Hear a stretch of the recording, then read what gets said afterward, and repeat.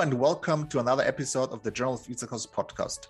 My name is Dr. Andreas Voss, and together with Dr. Manos Bridakis, we're more than happy to have Professor Stefano Zaffanini and Dr. Alberto Grassi from the Clinica Ortopedica e Traumatologica at the Istituto Ortopedico Orizioli in Bologna, Italy with us today. In this episode, we will talk about their recently published article titled Objective Laxity and Subjective Outcomes Are More Influenced by Meniscal Treatment Than Anterior Cruciate Ligament Reconstruction Technique at a minimum of 2 years follow-up in a Journal of Ithacos.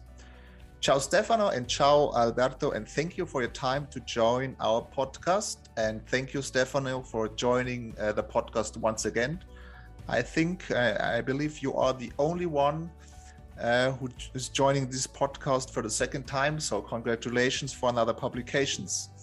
As everyone knows, Stefano Zaffanini, maybe Alberto, you can tell us about your own person in a few words about your clinical and scientific background.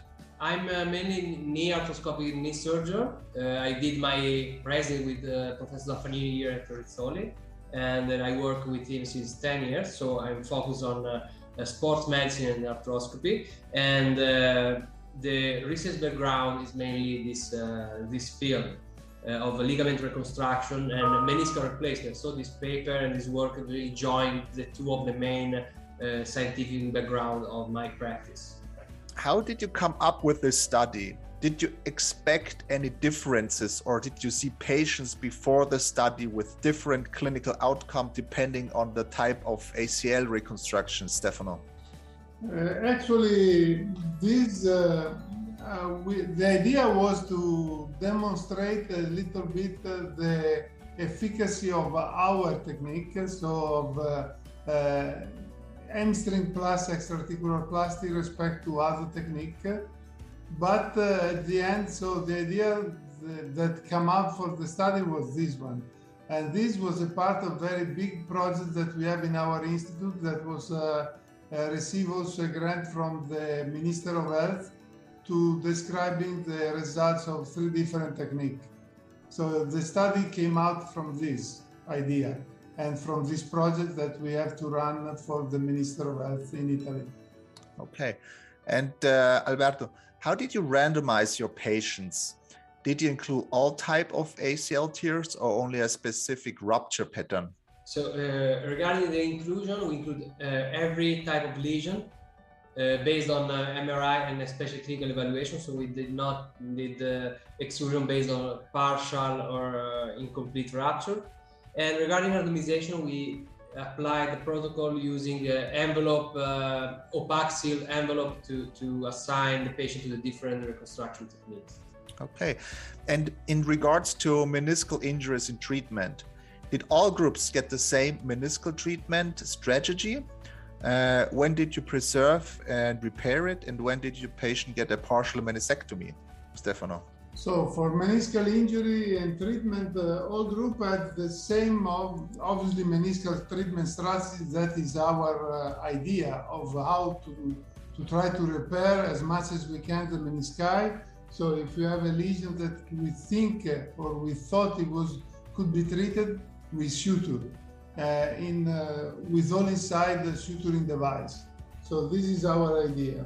And the patient that received meniscectomy was really very irreparable meniscal lesion that really cannot be, even if we try, we were not able to replace or to repair. And so we have to do a sort of partial meniscectomy, as less meniscectomy as we can. Point here, because in the protocol of the original protocol, the study did not include bucket handle tears. So those type of tear were excluded from the protocol. Okay, so Alberto, what is the most important finding of your study, and can these results be transferred into daily practice? As we say at the beginning, our idea was to assess the different type of surgical technique, but at the end, with the laxity assessment, the clinical assessment, we were not able to find difference. So we expected some form of difference, but that we were not able to find, at least with this type of outcome. So we focused the attention on meniscal strategy, and actually we found this evidence that the patient with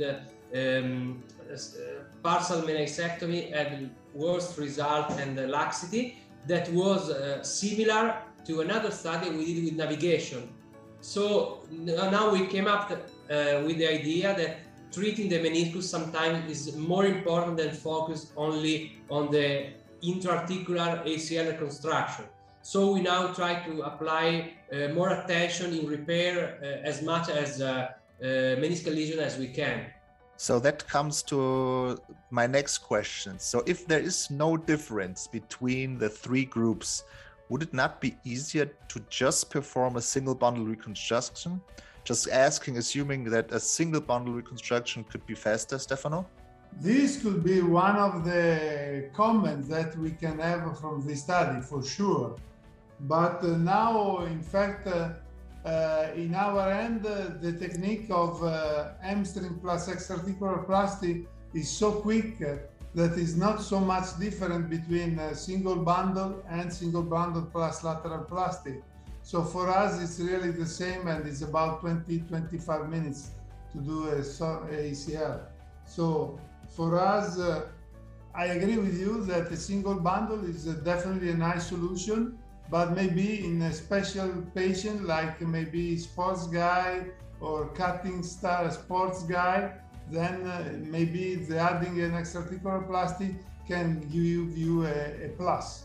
I totally agree with that. So these studies refer only to proms and laxity, so we don't know about kinematics or long term. So with this data, we are aiming to study in the future with, according to the study protocol of the original study, also the effect on cartilage and then laxity. So the question is still open.